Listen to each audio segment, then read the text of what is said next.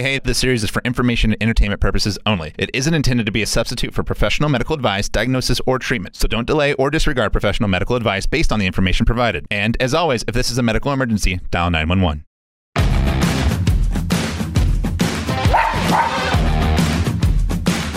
Welcome to Going to Health. For people, from people. I've spent so much money on trying to get a good night's sleep. Weighted blankets, eye masks, white noise machines, and even a $2,500 therapeutic mattress system. Now, instead of counting sheep, I count all of the money I spent on trying to get a good night's sleep. Welcome to Going to Health. I'm Eileen Kruger, and this is a show about, you guessed it, health. Here we will walk you through a collection of information, research, and stories for people from people about one thing we have in common: health. Through our conversation and curiosity, our goal is to bring insight and clarity in a way that is fun, edgy, and easy to digest. Our expert today is going to talk about all the different stages of sleep.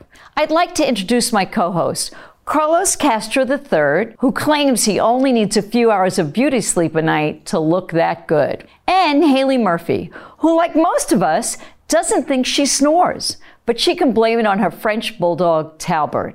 You won't want to snooze on this episode. We're pleased to have with us today Dr. Perry Mansfield.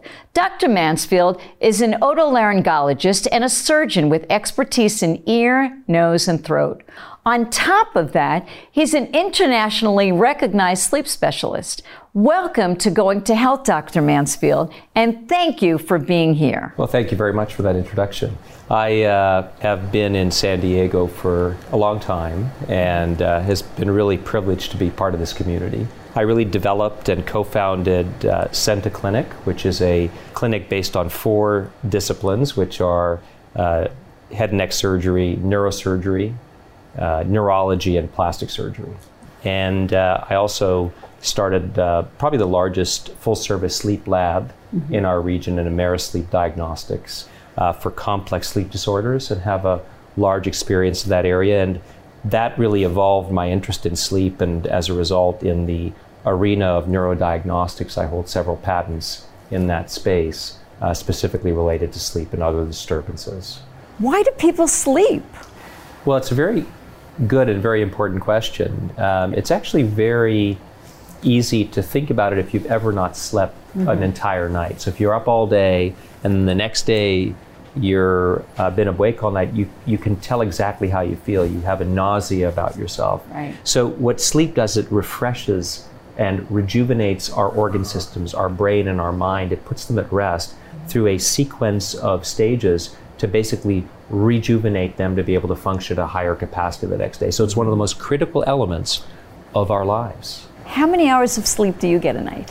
I generally like to get about 5 or 6 hours, is sort of about as much as I need. But there are times when I'll sleep a little bit longer if I have the chance. But I'm up early and I work late, so it's sometimes more difficult to do that. Right. I read somewhere where it's not a good idea to keep pressing 10 minutes more, 10 minutes more. Don't we all do that? No, never. 10 minutes more, 10 minutes more break. I'll be late for work. Exactly. Yeah. It's probably not a good idea. We should go to bed at a fixed time generally, or close to it.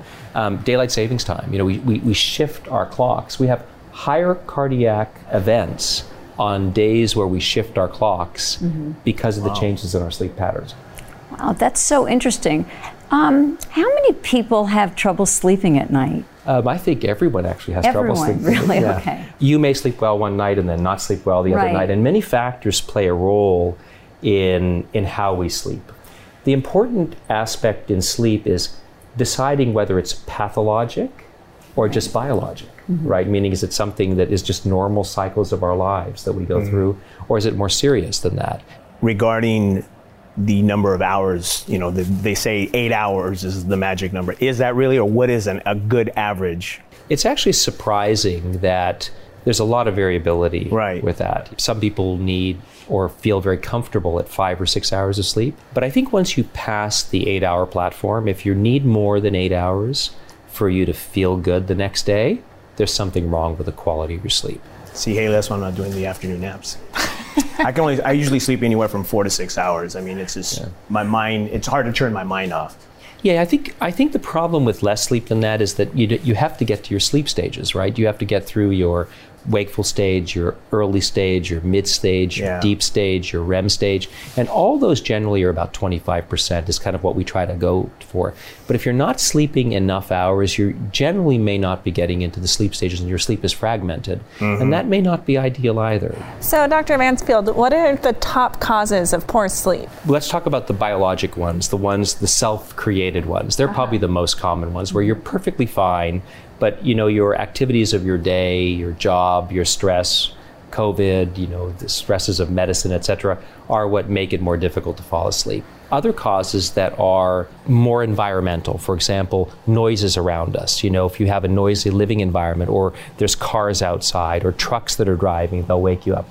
Or the temperature. For example, we don't even think about that. Consistency in temperature is really important. Then medications. Certain people are on certain medications to help them through conditions. It makes it very hard for them to sleep as well. So those are issues. Then there are pathologic causes, right? Like insomnia, depression. There's a whole series of things, that cause people to really have challenges sleeping. So the list is endless. Let's deal with, let's say, depression. When someone's depressed, they usually sleep more. Is that correct? I think one of the things that is really important to understand, there's again a direct link with depression and sleep disturbance. People that don't sleep well don't have the capability necessarily to rejuvenate the mind in the same way. And one of the side effects is depression. And then the consequence of depression is longer sleep. And the question is the sleep disturbance creating the longer sleep? Or is the depression and then the treatments creating the challenges? It's a very important issue.